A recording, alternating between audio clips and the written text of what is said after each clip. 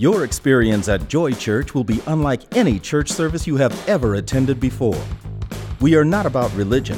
We are about a relationship with God the Father through His Son, Jesus Christ. At Joy Church, you'll hear live and vibrant praise and worship music. You will be loved and encouraged. You will be confident that your children will learn about Jesus in a fun and safe environment. You'll be assured that your youth will be loved and accepted not only for who they are, but challenged to become who they were created to be. At Joy Church, God's Word is delivered through creative, humorous, and relative teaching that will help you apply the Bible to your life. There is a place here at Joy Church just for you, where you can begin to develop a vibrant and exciting relationship with Jesus Christ and discover your divine destiny. How to be free from me. How many of you're your biggest obstacle? Anybody admit to that? I'm my biggest obstacle. And we're talking about overcoming insecurity. You know, a lot of times we're faced with opportunities to feel insecure. Maybe we don't feel fully confident in certain situations, or maybe we have self-doubt, or we don't feel like, we're dealing with something that's beyond us. And I want to show you a great example of somebody who is walking through a very insecure time in his life, and it's a guy by the name of Joshua. Ever heard of this guy? He's in the Bible, I promise. Let's look in his book, written in his name, the book of Joshua, chapter 1, verse 1. After the death of Moses, the servant of the Lord, it came to pass that the Lord spoke to Joshua, the son of Nun, Moses' assistant. Now, let me put you in context here. Moses has been leading the children of Israel now for the last 40 years. Joshua has been his assistant at his side, and he's been there along every step of the way, but now Moses is no longer living. And they are right on the border of the promised land. And there's a whole lot of things ahead of them that are pretty intimidating. There's giants in the land. There's enemies in the land. And so Joshua is kind of, in some ways, frozen into a state of what do I do now? All right? You know, a lot of times in our lives, we're faced with, life-altering situations. Maybe there's a death of a spouse. Maybe there is the loss of a job. Maybe there's some other life event that comes along, that some doctor calls up and tells some bad news over the phone, or sits across the desk and tells you that across the desk. And many times we find ourselves in situations, or maybe it's just a job assignment. We get a promotion at work. The Lord makes it clear to us He wants us to do something that seems beyond ourselves and our ability to do. And if we're not cautious, we can find ourselves feeling insecure in a situation like that. And this is where Joshua was. He's now responsible for all of Israel, 2 or 3 million people that he's got oversight of and needs to lead, and he's feeling a little bit intimidated by that. So here's what God has to say to Joshua in that time. Check it out. Here's his first statement. Moses, my servant, is dead. Now that seems pretty obvious. You'd think Joshua was aware of that. You know, they've kind of gone through this whole thing where Moses is dead. But God's actually trying to get Joshua's attention. He's saying, listen, you've got to come to grips with the reality of where you are right now, right? You can't just sit there and ignore this and it's going to go away. The reality that you're faced with, Joshua, is Moses is dead. So get up. Now, therefore, arise. And look what he says. He says, go over this Jordan, you and all the people, to the land which I'm giving to them, the children of Israel. Every place that the sole of your foot will tread upon, I have given you, as I said to Moses. Look at the next verse. From the wilderness and this Lebanon, as far as the great river, the river Euphrates, and all the land of the Hittites, and to the great sea toward the going down of the sun shall be your territory. So he's saying, look, all this territory, this is for these people. And look at what he says, verse 5. No man shall be able to stand before you all the days of your life. As I was with Moses, so I will be with you. Don't you think that was a good confidence boost for Joshua? But look at what he says. Yes, good news. Look at what he says, though. He says, I will not leave you nor forsake you. In verse 6, be strong and of good courage. What? You got to hit him again. Be strong. Back up. be strong and of good courage. For to this people you shall divide as an inheritance the land which I swore to their fathers to give to them. Okay, now we can go. Only be strong and very courageous. Look, he repeats himself. Be strong and very courageous, that you may observe to do according to all the law which Moses, my servant, commanded you. Do not turn from it to the right hand or the left, that you may prosper wherever you go. Verse 8. This book of the law shall not depart from your mouth, but you shall meditate in it day and night, that you may observe to do according to all that's written in it. For then you will make your way prosperous, and then you will have good success. And look in verse 9. Have I not commanded you? Be strong and of good courage. Do not be afraid, nor be dismayed, for the Lord your God is with you wherever you go. And see, God is encouraging and he is challenging and he's stirring Joshua up. And 3 different times he says, be strong and of good courage. Be strong and very courageous. Why do you think he was telling them that? Because he wasn't feeling strong or courageous at the moment. He's just sitting there, and God's saying, listen, it's time to get up, Joshua. It's time to get after this assignment that you've been given. It's time to understand you're not in this alone. I am with you, and just as I was with Moses, I'll be with you, and no one's going to be able to stand against you. But you, Joshua, have got to be strong. You've got to be courageous. You've got to get up, and you've got to move forward. And it's so important for all of us to understand that in life, whatever the thing is that's before us, when God is behind it, he is going to get us through it, and we simply have to do our part and not allow insecurity to hold us back. We've got to get ourselves out of the way so that we can move forward and advance. You know, when I was in junior high, when I was a kid, I was a pretty insecure kid in a lot of different ways growing up. One of the things I hated, I dreaded as much as anything in the world was what I'm doing right now, public speaking. Standing in front of people talking, oh my gosh, it intimidated me so much. But one of the other areas that was a great place of insecurity for me as a kid was the bus ride home in 7th grade. And I got to tell you why this was a problem. Now, I grew up at my junior high, senior high years. We lived in a small town over in North Carolina. And I don't want to tell you that the school system administration maybe lacked a little bit of wisdom or discretion. But to give you an idea of some of the decision making that they had, the favorite field trip that they had every year for the junior high kids, every 7th grader, we looked forward to this. It was so much fun. We'd pile in the school buses and we'd go to the R.J. Reynolds tobacco warehouse or factory and learn how to make cigarettes. And we do the big tour of the R.J. Reynolds factory. We watch them making cigarettes. We get all excited. And then at the end of the tour, every single year, and this is not a joke, at the end of the tour, to all these bright-eyed, excited 13-year-old kids, they would give a souvenir ashtray to each of the kids to take home with them. And so this is the kind of field trips that we went on, all right?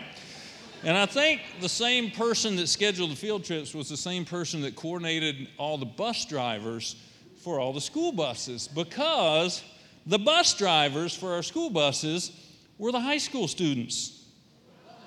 There were no adult bus drivers in our county. They were all the high school students. So on my bus, there was a 16-year-old junior in high school that drove our bus at the end of the school day every day. Now, to make matters even worse, not only did they drive the junior high students home, but they packed all the junior high students and the senior high students together on the same buses to take them home at the end of the day.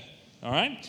So as you can imagine, there was no law and order whatsoever on the school buses going home. And so every day I'd have to climb on this school bus, and you talk about intimidating. The thing that struck fear into my heart and the heart of every other person on that bus came in one word. And that word was Toogie. All right? Now, you don't know what a Toogie is, but I'm going to tell you what a Toogie is. Toogie was the bus bully. Toogie was a high school student. Imagine 350 pounds of mean, nasty bully that ruled the bus with an iron fist. All right? This is Toogie. And the scariest thing about Toogie was an equal opportunity beater-upper, all right? Toogie didn't care who got beat up on the bus. Toogie would beat anybody up for a quarter. A quarter. 25 cents was the price of a man's life on that bus.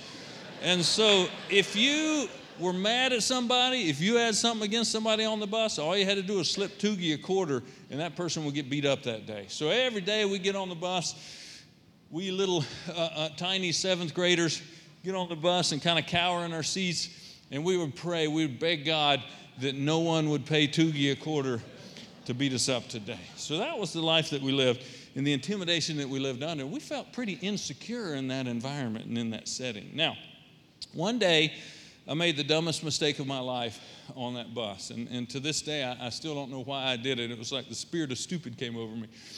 But Toogie, the good news about Toogie was Toogie's bus stop was before mine. And so as long as I could survive until Toogie's bus stop, then Toogie would get off the bus, and then the next few minutes at least, I could breathe a little bit of a sigh of relief. So Toogie got off the bus one day, and I don't know what I was thinking, but I leaned out the window of the bus, and I yelled at Toogie out beside the bus. I said, "Hey, Toogie, there's a quarter on the ground." Because Toogie was all about quarters. Toogie wanted, was a moneymaker. And so I said, "There's a quarter on the ground." I'm telling you, Toogie got so excited, she dropped to her knees right there. Did I not mention it was a girl? Toogie was a girl. Toogie dropped to her knees, right there on the ground by the side of the bus, and starts looking around for this quarter. And I realized when this happened, oh my gosh, what have I done? And so Toogie looks and realizes there is no quarter on the ground. Somebody has just lied to me about a quarter, and that doesn't go over well with Toogie. And I'm telling you, to this day, I can wake up in a cold sweat. And even now, I'm sweating right now. I'm picturing this in my mind right now. Toogie, on her hands and knees, looking up at me in that window on the bus, pointing her finger at me and saying, "I'm going to kill you tomorrow." Can you imagine? You talk about insecure. Those next 24 hours were the longest 24 hours of my life. And yet I still had to get on the bus the next day. So I got on the bus. I had given away most of my possessions. I had written my last will and testimony. I'd done a lot of things that day. And so I climbed on the bus, and I'm, kind of walking down like a convicted criminal heading to their sentencing, on death row. And I discovered some of the most beautiful, beautiful news in the world. The only thing that was smaller than Toogie's IQ was Toogie's attention span. And so somewhere from the day before to the next day, she completely forgot about what I had done. And thankfully, no one else saw me do it. And so I survived Toogie Gate that week and lived to ride the bus another day. But that was the condition I found myself under when I was in junior high. Now, most of us don't live in such a physically intimidating environment or situation. Some do. But I'm not really talking about that. I'm more talking about in our lives, many times we're faced with things that we feel insecure about. And here's a couple of life points I want to share with you, because these are some things that helped me as I discovered these things. I discovered that any time I was insecure or that I was embarrassed, it was because I was the center of my attention. And look at this next life point. Once I learned to get my attention off of me and onto others, it's amazing how that insecurity melted away. When our eyes are on ourselves, we see a whole lot we don't like.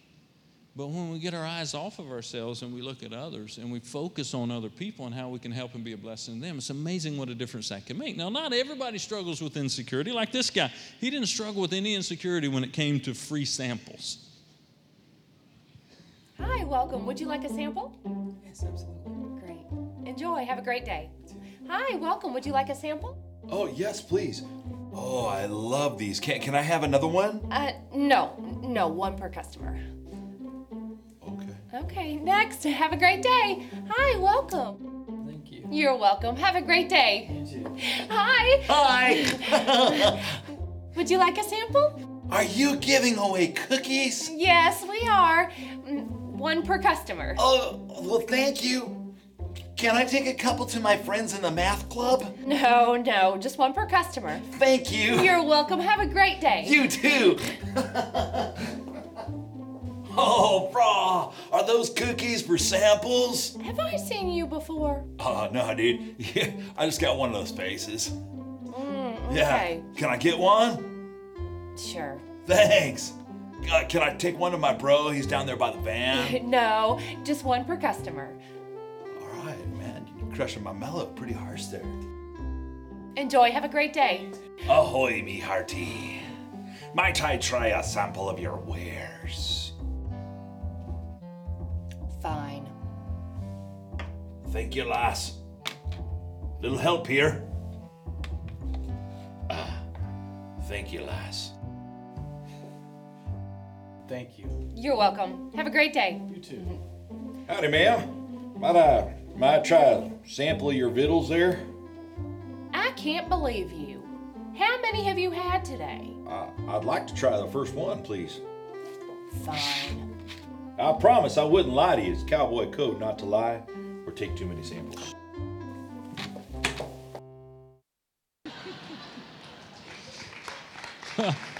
All right. Nothing insecure about Garcia. Here's the lesson learned with that video. Don't let Garcia near your food, all right? That's the thing. Now, I want to talk to you about 5 different things, 5 different ways that we can be free from me, all right? Or you can be free from you. You don't have to be free from me. You can be free from you. Check it out. Here's number 1. God esteem is better than self-esteem. You know, there's a lot of talk about self-esteem, and you know, we want people to feel good about themselves. But you know, self-esteem only goes so far. Check out this nugget. Eventually. I'm feeling low self-esteem about my nugget right now. All right, here we go.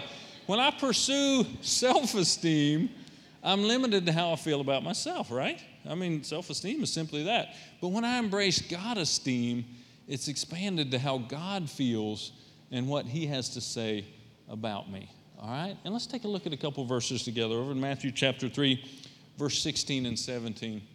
I want to give you a picture of Jesus. Now, Jesus, he's going through his baptism.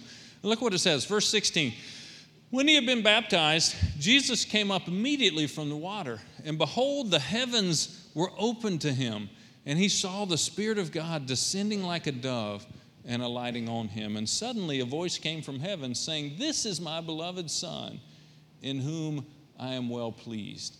You know, there's 2 things that came to Jesus that day. Verse 16 is when the power came on Jesus, right? The power of God hit him in the person of the Holy Spirit. But listen, verse 17 is where the confidence comes to Jesus. When he hears from his Father, "This is my Son, in whom I am well pleased." See, because what God had to say about him and how God saw him and how God viewed him was so much more important about how he felt about himself. Let me share with you five essentials about God esteem. Check this out. Number 1, these are just facts. These are things you can't change. Number 1, God loves me always. God loves me always. Jeremiah 31:3 says he loves us with an everlasting love. Romans 8:38 and 39, no one can separate you from the love of God. Look at number 2. I have purpose. I have purpose. Jeremiah 29:11 says the thoughts that God has for me are for good, not for evil, to give me a future and a hope. And look at number 3. Only I can fulfill my unique purpose. Ephesians 2:10 says that. I'm creatively made by the Lord. I'm His workmanship, and I'm created for good works that He's prepared beforehand that I should walk in them. So not only does God love me, and I can't do anything about that, but I have purpose. Only I can fulfill that unique purpose. Look at number 4. Jesus died just for me. John 3:16 makes that very, very plain and clear. And then verse number 5, Jesus wants to spend eternity with me. If you go in John 17:24, he's praying for all of his disciples and us after him. And that's the very thing that he's sharing, that he wants them with us where he is. So those are facts. Those are things you can't change. All right? That is God's esteem towards you. He loves you. No matter what you do, you can't change that. He has a plan for you. No matter what you do, you can't change the fact that he has a plan for you. Only you can fulfill that unique plan, and no matter what you do, you can't change that fact. Now, we can certainly affect whether we go and actively fulfill the plan, but the fact behind the scenes is the plan is there for us to walk in, right? He died for us, and he wants us with us. And when we understand those things and when we focus on those things, and we understand they're not dependent on me, but they're dependent on the Lord, then we get a better picture and a better image of God esteem rather than self-esteem. The second thing that we need to understand, the second thing that will help me get free from me is I need to understand that I don't need to impress God. Anybody ever try to impress God? When I was in college, I was real excited for the Lord, and I was growing quite a bit, and I was in a time where I was trying to get a little direction from the Lord in something. But I mean, I really wanted to impress God with my spirituality. That wasn't what I was thinking, but it was what I was doing, because I decided to embark on this great prayer vigil and word vigil out into the woods, out into the wilderness. You know, Jesus went out in the wilderness with God, so I'm going to go out in the wilderness with God. So I packed up my backpack, and I put on my hiking boots, and I wanted to make this real good. So I wasn't just going to go out in the wilderness with God. I was going to fast for 2 or 3 days when I was out in the wilderness with God. Not only that, I was going to leave my watch behind to where I didn't, time is not of consequence when you're with the Lord and in His presence. And so time was not a factor. Food was not a factor. Personal comfort was not a factor. I was going out with this great venture with God to go up on the mountain to hear from God. Jesus went up on the mountain and heard from God. So I was heading up on the mountain to hear from God. So I went out all by myself, all alone, hiked out into the wilderness, pitched my little tent, and I was already hungry when I got there. But I pitched my tent, and I'm ready to have this great time with the Lord. And it started raining, and it kept raining nonstop for 2 days when I was out there. And so I was working hard to keep a fire going, in the midst of all the rain. And, there's something that's amazing. Sometimes, you ever notice, if you're real busy and you got a lot going on, and maybe it's a real active day, you're really actively involved in something at work, you can go a few hours and then realize, you know what, I hadn't eaten lunch. But if you're sitting there by yourself, just praying, just trying to read your Bible and keep it from getting soaked, and trying to keep a fire going, and wondering when this day is ever going to end, you're hungry the whole time. And you can't think about anything else but that hunger. And so I went through this dreadful day, and I'm telling you, you remember when back in the Old Testament, when God extended the day but for 24 hours so they could win the battle, you remember that? He did that on this mountaintop. I sat there, that day would never end. It just went on and on and on and on. And because it was so overcast, there was no sunlight that would tell me where the sun was at that particular point in the day. So I didn't know if it was 10 o'clock in the morning or if it was 3 in the afternoon, and that day never ended. And so finally, I made it through that day. It was the second day, and I went to bed that night, and I was going to be leaving the next day, and I couldn't sleep at all because I was very uncomfortable and very hungry and very tired, and honestly very frustrated, because I'd gone up there to have this great encounter with God, and where's God in all this? I'm just in a state of personal misery. And so I got up in the middle of the night and packed up all my stuff and loaded up my backpack and headed out about 5 in the morning, in the dark, to back down the hill. And I jumped in my car and drove back into town. And I came to this little diner that was open early in the morning. And I sat down at the counter and I ordered one of everything. I mean, I was starving. So I'm sitting there and I'm stuffing my face with all this food. And I'm kind of mad at God. And I'm just kind of having this internal conversation with the Lord. It's like, and I'm grumbling and I'm whining and I'm complaining and I'm feeling sorry for myself. And I'm telling you, the Lord spoke to my heart, spoke to my spirit as clear as just about anything He'd ever spoken to me up to that point. And here's what He said. Where you been? Where you been? And my response is, what do you mean, where have I been? I've been up on the mountain. Where have you been? And so, and I'm having this internal conversation with Him.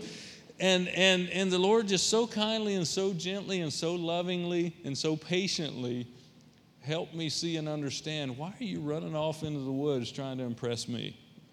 I'm not off in the woods. I'm not up on the hill. I'm right here where I've always been. And you don't have to impress me. See, God's not impressed with what we do. we really can't do anything to impress him. I mean, you're going to top what Jesus did? Can't do it. So there's nothing you can do that'll impress him, all right? But what God is impressed with is what he's made. God's impressed with who he's made. God's impressed with you because he created you in a very, very special way. So you don't have to impress God, all right? He's already impressed with you. He loves you with an everlasting love. He loves you no matter what you do. And you can't make him love you anymore, and you can't impress him anymore. You know, over in Acts chapter 5, we won't take time to turn there, but Acts 5, verse 40 and 41, you'll find the disciples. They've just been imprisoned for sharing the gospel. And then all the Pharisees, they get on them and they yell at them and they beat them and they tell them don't share the gospel anymore. And then they send them on their way. Well, you know, most people would be looking at God and say, God, look at me, look what I did for you. But if you take a look at that second verse in that passage, you'll see the disciples, as they were walking away, they were honored and they were so thankful that God counted them worthy to suffer for his sake. See, they weren't thinking about themselves and they weren't thinking about impressing God. They were just delighted and thrilled to be in on what God was doing. And that's what we should do, guys. And that'll take the insecurity right out of the mix. Here's the third thing that we need to do. Third way to be free. I don't need to impress you. Right? And you don't need to impress me. So much of our society is built around trying to impress each other. You know, what are my credentials? Here's my resume. Here's why you should think I'm awesome. And yet, what you think about me really doesn't matter in the big scheme of things, in the big picture of things. All right? Here's a good example of someone who's trying to impress people.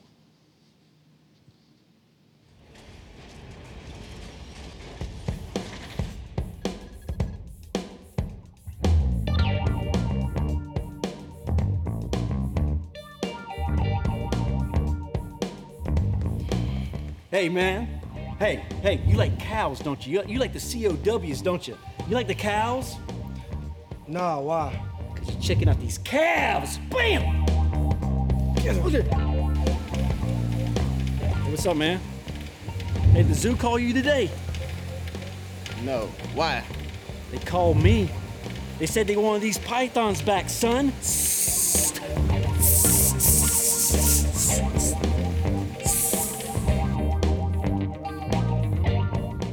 Hey, man, you gotta help me. Why? I need some Band-Aids, man. I need some Band-Aids. How come? Because I'm all cut up.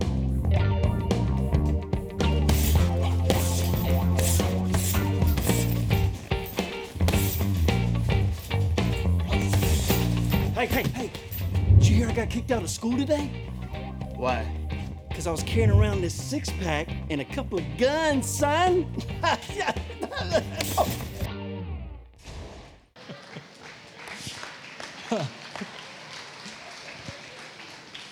All right, so years ago, I was doing a wedding, all right? And I'm doing this wedding, and there's a very, very old lady that was there at this wedding who was one of the guests, one of the family members of the guests. And she came up to me after the wedding, and she just loved it. She loved what I had to say. She loved what I shared with the wedding, and she was impressed for whatever reason about the wedding. So she comes up to me, and she goes, young man, she says, what church do you pastor?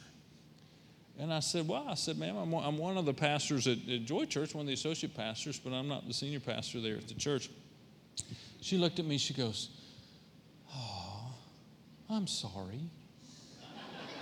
And I said, well, ma'am, why are you sorry? She goes, maybe one day you'll have your own church.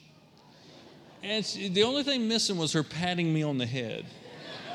And it's so sad because and then I try to explain to her, but ma'am, I don't feel called to be the senior pastor of the church. I know my role, my assignment, but she just felt so sorry for me because I didn't have my own church. But see, that's what our society breeds, right? That's what our schools breed. That's what there's nothing wrong with competition. Competition is a beautiful thing. But when it comes to life, and when it comes to our God assignments and what God has for us to do, we all are given different assignments in the Lord. And so if everything's a competition, then if I'm not the CEO or if I'm not the president or if I'm not the whatever in whatever organization I'm in or you're in, then somebody's going to look at that and measure that and go, well, you know what? You haven't made it to success, whatever success is. But see, God doesn't look at it that way at all. And see, it's not about impressing each other. Colossians 3, look at Colossians 3 real quick. Or slowly. Okay, Colossians 3. Look at verse 23. And whatever you do, do it heartily to impress your neighbors and your friends, right? No, it says do it heartily as to the Lord and not to men, knowing that from the Lord you will receive the reward of the inheritance. For you serve the Lord Christ. See, we're doing the things that we do for the Lord, not for our neighbors, not for our boss. Now, don't misunderstand me. We should work hard for our boss because we are accountable to him in the context of our job, all right?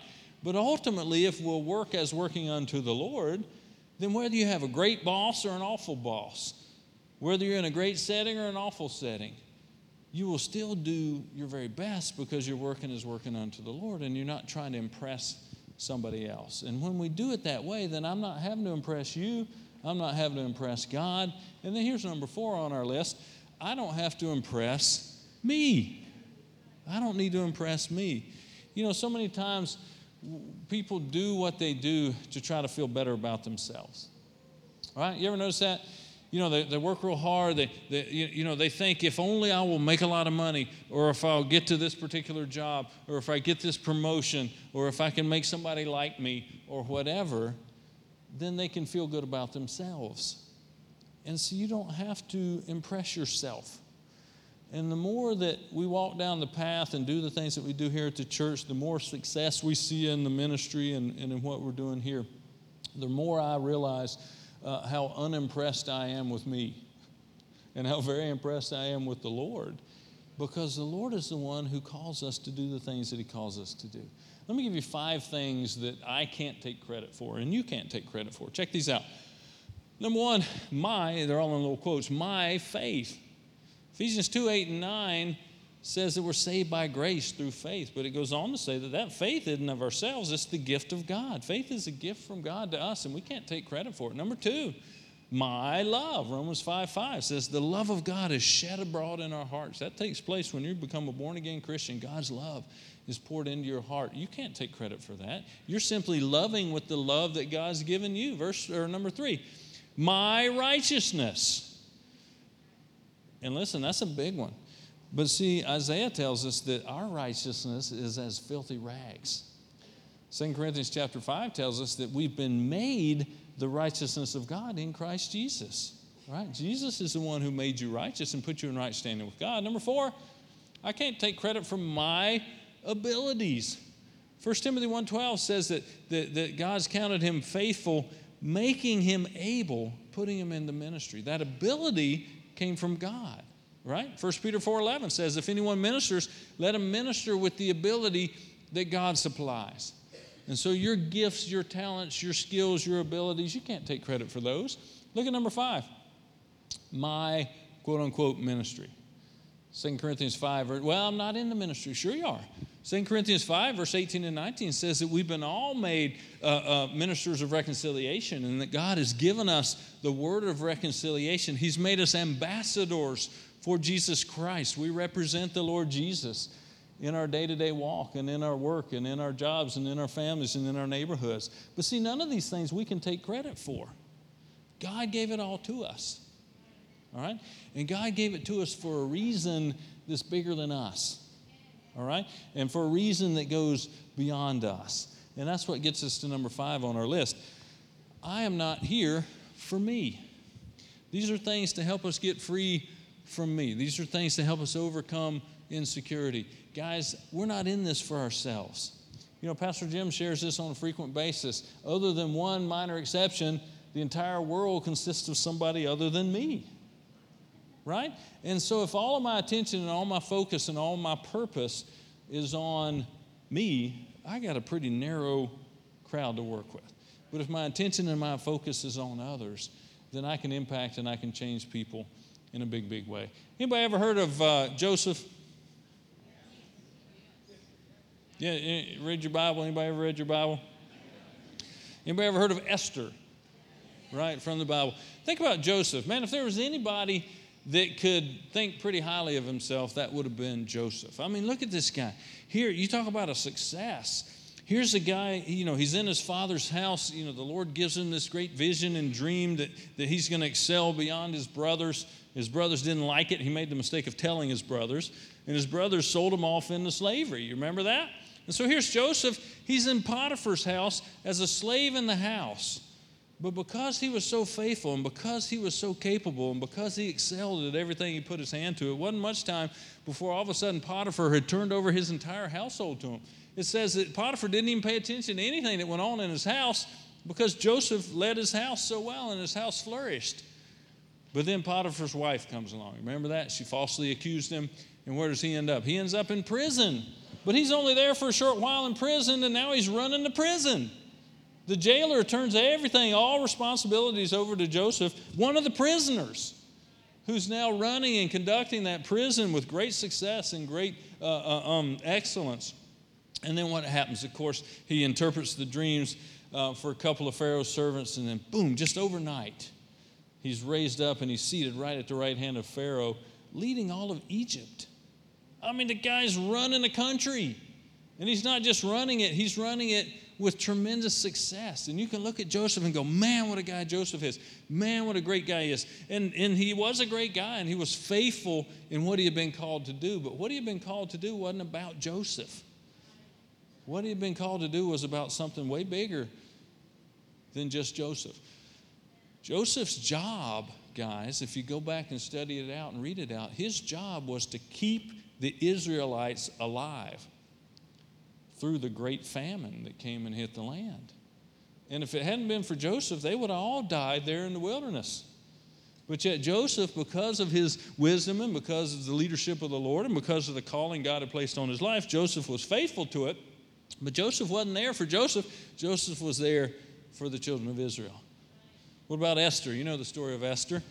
Esther, she's in the great beauty pageant running for the queen of Babylon, and what happened? She won.